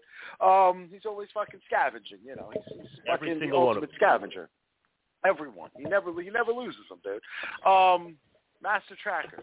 But, like, I don't know if they did it for comedic effect, if it was a matter of they just couldn't, I don't know, afford, or maybe they just didn't want to do the special effect to make it look better. But, like, the fucking crossbow in this movie, the way it, like, fired its bolts, it was like this tiny little thing, and it fired them like they were, like, Nerf bolts. You know what I mean? Like, I could hit something harder with a Nerf dart. Like, this thing, it's not penetrating anything.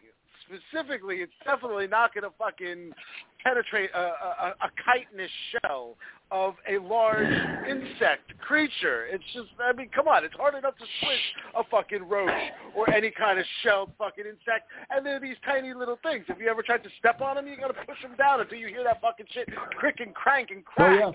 Oh, yeah. So firing these tiny little bolts at this thing, it's just going to kink and bounce right off of it, man. So there's something in those bolts because there's something with those bolts though, because once they go to another section of the woods and we have the giant millipede attacking poor Boy who's underneath the little duck thing, I was like, this is it. This is when he dies. I was like, say goodbye to Boy because it's going to happen. Because I know Joel is going to freeze up. Boy. But it doesn't happen because he uses that little flimsy crossbow, fires at the millipede, and it dies. So he's like, fuck yeah, dude, Ultimate Monster Slayer right here. Check it out, Boy. We can go on with our journey. And he's just revved up about it because now it's starting to rain. It's the first time he's felt rain in a long time. So they find an abandoned motel where they discover Mavis, who is a dying sex bot robot. That, of course, it could be a sex robot. But so he's never seen a live working Mavis before, but this one is dying. It's only got about 51 minutes left. 51 minutes of power left. So the bot is a female that's willing to help him try to communicate with Amy through the ham radio, which he does. Finds out that he's only 9.3 miles away from Amy, but, of course, there's just not enough power, so power's down the ham radio. And he tells her that he's coming just before it cuts off. So Mavis and him kind of have a back and forth for a little bit, which is kind of sweet for this robot. It was just a bot, but kind of has an emotional connection to him because she's been left abandoned for so long. So they sit outside where she wants to sit, and she goes, well, it's fine. I really kind of want to know your name and where you're from because I have about 14 minutes of memory bank left, and after that it's going to get erased anyway. So he tells her, and she starts to show him pictures of him with his mom and his dad, and it kind of brings back flashbacks to him, of what happened in his past and the road that he's taken to get here and everything in between.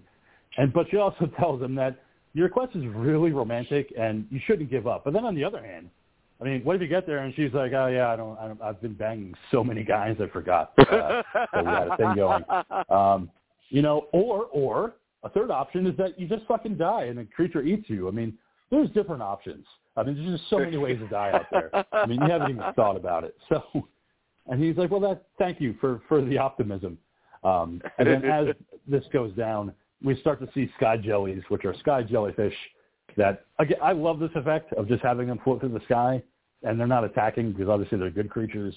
And she decides to play Stand By Me before her power finally cuts off and she dies. But, of course, again, one of those sweet little moments in the movie because we're going to get a really bad one coming up when, along the way to Amy, Joel encounters a queen sand gobbler that Clyde had told her about. You'll know when you reach the fucking giant. Giant bastard of a creature. And Joel, he's not equipped to do anything with this, so they try to find a hiding spot, him and Boy. But unfortunately, Boy being attached to that dress is what causes him to lead the monster to them by barking at it. Boy grabs it, hauls ass across this little stream that they have, and Joel, knowing that he has a grenade, I have to count to 5. Okay, oh shit, I dropped it. 1, 2, 3, 4, 5, and on 5, he throws it at the giant queen sand gobbler and blows her to bits. And rather than be like, fuck yeah, dude, we made it, he yells at Boy and, why did you do that? Why did you give up our place? But he doesn't really have enough time to really focus on that. So Boy runs away as he sees he's being attacked by leeches. All over his fucking body, these bloodsuckers are sucking on his arms, sucking on his chest. And luckily this is PG-13 because I was like, what about the dick? What about the dick? Oh, dude, yeah. So Stand By Me, which man. I figured they were going to go with that shit, Chris. because they played the song. Oh, shit, Chris. Mm-hmm. Yeah, they played Stand By Me. So you figured there'd be one latched on who was Dawn. But no, they just latched on long enough to find out that these leech bites are poisonous and they'll cause you to hallucinate. But as Clyde had told him, there are plants that are anti-venom plants. And then he eventually sees the plants talking to him as Clyde and Minnow. So he starts eating the anti-venom plants, and he tells Amy through that letter narration, if you find the best boy, that's my dog, that's Boy, and you have to take care of him. I'm so sorry that I couldn't complete the mission to find you. But Amy does show up.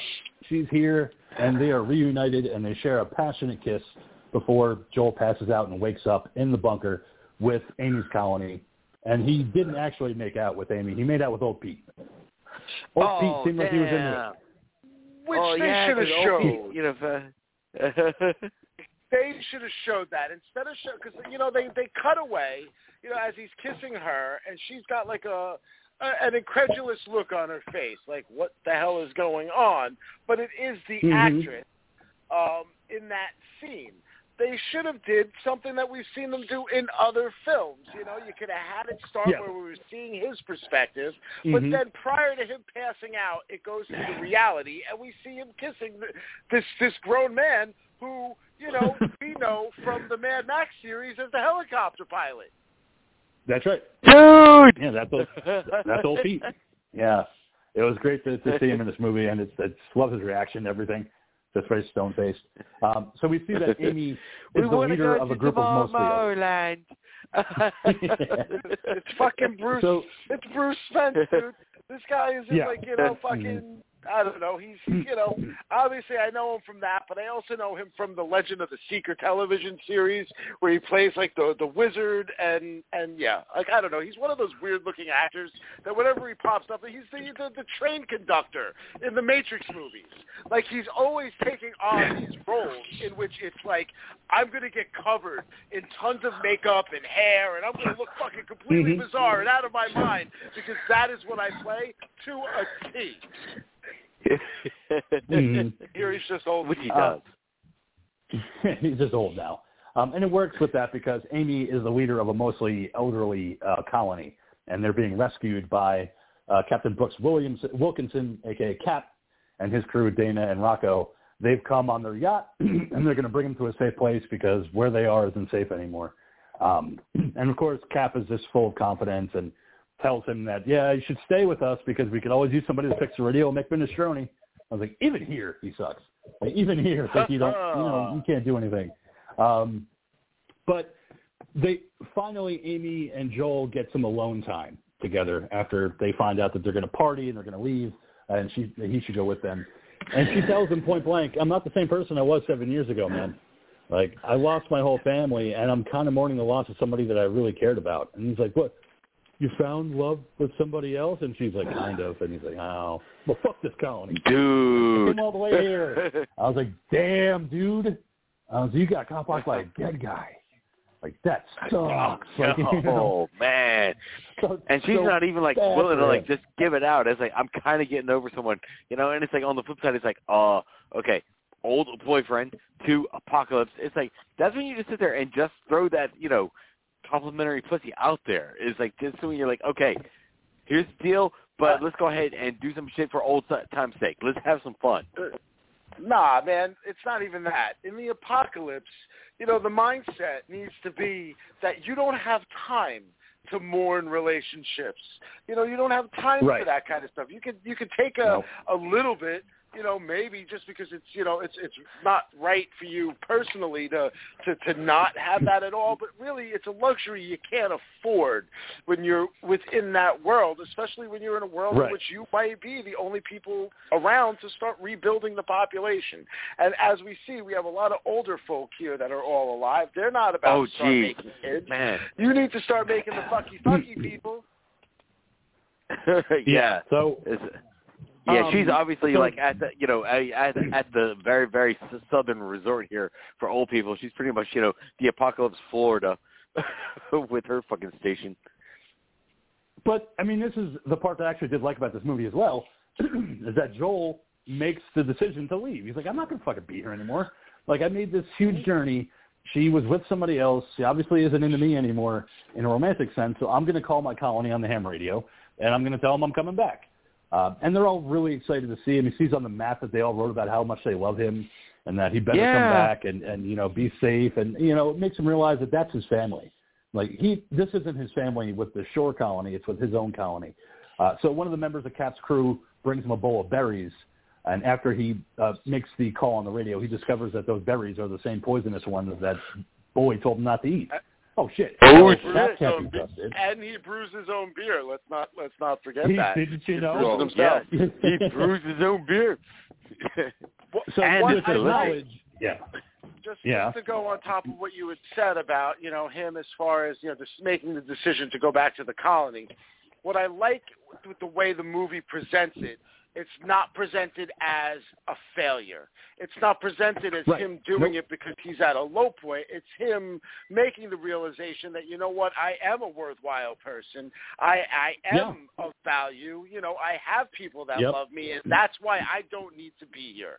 And, having his colony also, write those letters, and then when they're on the radio and they're hearing his voice, I just like the way that was presented because they really could have gone the whole route of, making it kind of well, I fucking suck. I made this whole journey here. I didn't grow and this and that. But no, they actually did go with that, and they took it in a positive direction. Yeah, I liked it. But with this knowledge of absolutely being poisoned, Joel has to go tell Amy now about Kat.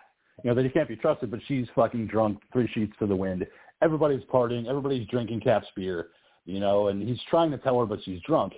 And that's when Dana comes and knocks Joel out. So when they wake up, they're on the beach. Everybody's tied up. And then Cap reveals that he and his crew are just there to pillage their colony and that their yacht is being towed by a crab monster that's chained to an electric chain. So we're using this monster to help us get around. Yeah, that's all they do. Yeah. All they are is just food stealers. Well, which is funny because Joel gets accused of this multiple times in the movie, and finally, it is Cap. I originally thought this guy was one of the Hemsworth brothers. I thought he was the one from the Hunger Games. He does look like movies. He does. You know what it is? I looked him up. He doesn't look like it normally. It's just, I guess, the way they presented him with the makeup and the look. But immediately, because of who he is in the Hunger Games, and he's not a bad guy, but he's also not a good guy. I just immediately think of that Hemsworth because he's not Thor. He's the other Hemsworth. Right. I just think of Liam as the villain. He's always a bad guy. You know what I mean? So, I'm like, as soon as I saw Cap, I'm like, man, this motherfucker's going to be, he's going to be a shit.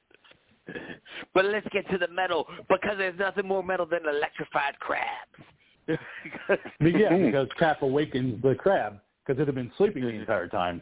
So he finally wakes it up. It still has a chain around it. It goes to the beach and starts attacking everybody. So all the colony members are running around. Joel manages to grab a spear as Dana and Amy are fighting, and he stabs the fuck out of the crab monster. Like, holy shit, you're really good at this, man. You're getting better. You're getting really good, and you're defending everybody. Well, he utilizes the Leonidas technique. We see young Leonidas do this in 300 when he kills the bear at the beginning of the film or the comic series. He just uses the weight of the creature, by putting himself in a good position. I did like this turn. I like the fact that they were using this crab to actually pull the ship. Cap says, there's no fossil fuel. Here we have this whole group of people on the beach, and nobody thought at all, hey, where the fuck's this guy getting gas to power a yacht? The fact that they didn't see the yacht getting dragged in by all the bubbles and all the shit that would be churning around, and some crab is pulling the damn thing, maybe. I don't know. I don't even know. I wonder what that would look like, a giant crab fucking pulling a boat. But anyway, the crab design is awesome. You know what? Even though, like I said, I knew right from the start, okay, the guy's shocking this thing. They said the whole thing before about it's all in the eyes. You'll know if it's bad or not by its eyes. And I'm looking at this thing's eyes as it's battling and all that, and I'm like, man, this thing's designed way too cute, and it's got, the whole, it's subservient because of the villain. It's got to be a good crab, and I'm so happy when it does turn out that way because this thing is adorable. I want to hug it, too. It was so great when it happened. But as Joel uses that spear and gets it down, who returns but Boy? Boy's returning. He's going to fight. He's in there for it. He's scrappy. He's going to do what he has to do. So Cap tells Dana to shoot the dog with her hand cannon. But and the king's like, Winnie actually shit, said that. I was like, happening. oh, fuck. Yep. I was like, this is where it happens. He's going to get blown apart by her hand cannon, but instead Amy manages to hit the hand cannon. The missile hits the crab creature instead. Cap keeps shocking that monster to keep it going. And like the ghoul just said, this is when Joel's like, oh, fuck, I just have to look it in the eyes and see if it's a good creature. He's being told, kill it. He's like, but no, it's good. Watch what happens when I do this. And he breaks the chain. Oh, and I loved it. When Cap and everybody else is on the yacht, and they're like, oh, fuck, we're going to die. We're going to fucking die. And that creature wastes no time. I love that crab monster when it climbs up onto the yacht, and they're like, oh, shit. Immediately eats Dana, kills Rocco, and then the captain, and you just see it on the top of the yacht just crashing everything. I was like, that motherfucker's angry. And then I like the fact that he ate tearing the fucking ship apart. Yep. I was afraid. Yeah, I was afraid when it started heading towards the ship that we weren't going to get like the personal comeuppance. I was afraid they were going to go along the lines of what we saw in the one Pirates of the Caribbean movie, when the Kraken just pulls the ship underwater, but you see it from like a distance. So you don't actually, they hadn't shown you what the Kraken looked like yet at that point. So I was afraid that they were just going to go out and then, you just see the ship all of a sudden sinking and all that shit. So I'm happy as hell when that thing pops up there and it's all looking like a big giant puppet from like fucking Fraggle Rock or something, and it's like, I'm going to eat you motherfuckers. Oh, it was a great payoff. I'm going to eat you like broccoli. It was just so great to see the payoff, like you said, Ghoul. Like, instead of doing it in the distance, no, we see fucking them get eaten by this crab monster, and they waste no time with the blood and the bones cracking. So I was like, okay, all right, PG-13 movie, I'm kind of liking this. But once it's all done and the crab has destroyed all of them, we go back and we see Joel telling Amy that he has to go back to his colony, but really you should probably head north. That's probably the best plan, where there's going to be less monsters and a lot more cold so they can't attack you. He gives her his monster journal, and they decide to have one last kiss before he leaves, and he's like, that was pretty hot. Right? She's like, yeah, that was fucking hot, dude. You have to leave right now? Like, we can go to my room and just bang now Get she's wet. it out. Now that he's proven himself an alpha, she's all fucking hot and fucking sticky for him. Mm-hmm. And then he pulls the Ultimate Player movie. He's like, no, bitch, I got to roll. Well, not even that. That's how you do it. He tells her that, he tells her to find him. So he pulls that reversal on her where, she said it to him 7 years ago. Now he's saying it to her. And she's like, you bet I will. You big dick swinging dude. You know what? I was a little bit disappointed that he got this whole kiss and that they kind of put them together at the end here. Intimated that that's where it was going to go, because you know what? The whole idea, again, with him growing, with him knowing that he was going to go back, her having whatever, I actually would have been okay with them parting as friends, knowing that, whatever that relationship was, that was the people that they were, not the people that they are. And like I said, the whole thing I figured was that something was going to come up with Dog and the red dress, and maybe that girl is the one that was for him. You know what I mean? And that this whole time that boy was actually the one that was going to lead him to his true love. And like you said, that obviously didn't happen. No, it didn't. I didn't have a problem with it because to me, like the monkey said, it's the Ultimate Player move. It's like you realize that she had somebody while you were apart, and now you get to walk away with that final kiss, being like, see what you missed out on later. And then it's like, it's such a badass move. I was like, I liked it. Joel makes it back the 7-day journey to his colony. They're all reunited, and they're all so happy to see him. And he's like, you can't believe this, but I had a whole adventure. I'm going to take this radio. And then he starts telling everybody that it's available on the radio, all the colonies. Like, don't be afraid to go outside. Like, if anybody can survive like me, then you're fine. If I can survive, you're going to be fine. The world's a fucking beautiful place. So leave the bunkers, go out, explore. It's dangerous, but it's so worth experiencing. And he decides that he's going to take his colony up north to join Clyde and Minnow, and that's who we close out on. Clyde and Minnow made it. They're on Snow Mountain, and they're very excited. And Minnow is just walking around saying, he's probably going to fucking die, Like, I mean, he'll come, but he's probably going to not make the journey. And, he's weak, and, he can't fight for himself. And Clyde tells him, he'll figure it out. I think he's going to be just fine. So Clyde has the optimism, this time around, and you got to give it to him. Because once he tells Clyde those stories, I think Clyde's going to be impressed. The end is that way, with him hugging Minnow and just waving at the camera. I'm Mary Poppins, y'all. Just like Bilbo Baggins, Joel has made it there and back again. He has made that adventure. He has survived all of that. So yes, he's going to embrace his future.